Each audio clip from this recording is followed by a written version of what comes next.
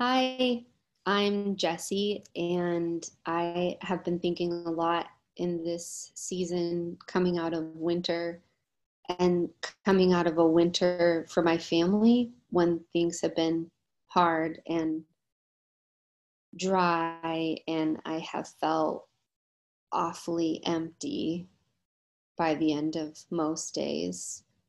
It's made me think about the emptying of the Lent season when we give things up and put things aside and wait to see what God has for us instead. So I wrote this thinking about the act of emptying. It's called Empty Things. We are often the empty things, the tired things, the disappointed things, like mothers glistening in the heat of labor, once full with child, hollowed now by birth. Friends fail us, jobs leave us, bodies trouble us and fall apart. Even our stomachs empty themselves, then insist again and again with hunger. Bank accounts echo.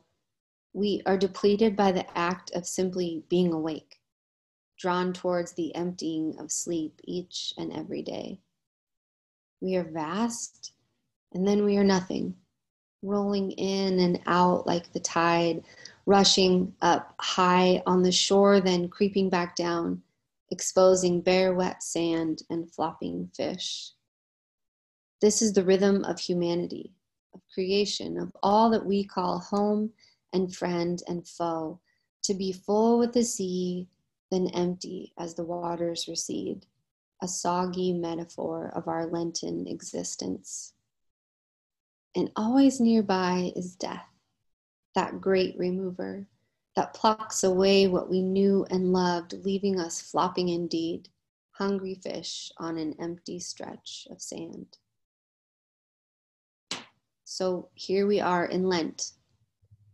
Here we are in our empty seasons, watching for higher tides, binoculars straining for hope, for comfort. We say, I'm filled with grief, and yet it's not the filling, but the thing that left us, the lack, that makes us weep.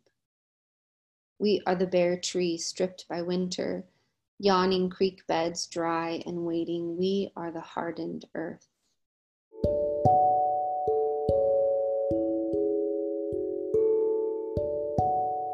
Lent is a season of becoming empty, the great exhale. Not for the sake of the giving up or giving over, but for the joy of being filled again. Snow melting into riverbanks, breath in desperate lungs, the feasting after the fast. It is by Jesus come spring morning, the one emptied for our sake, the one who now fills, the one who pours out, the one who takes our less to lavish us with more.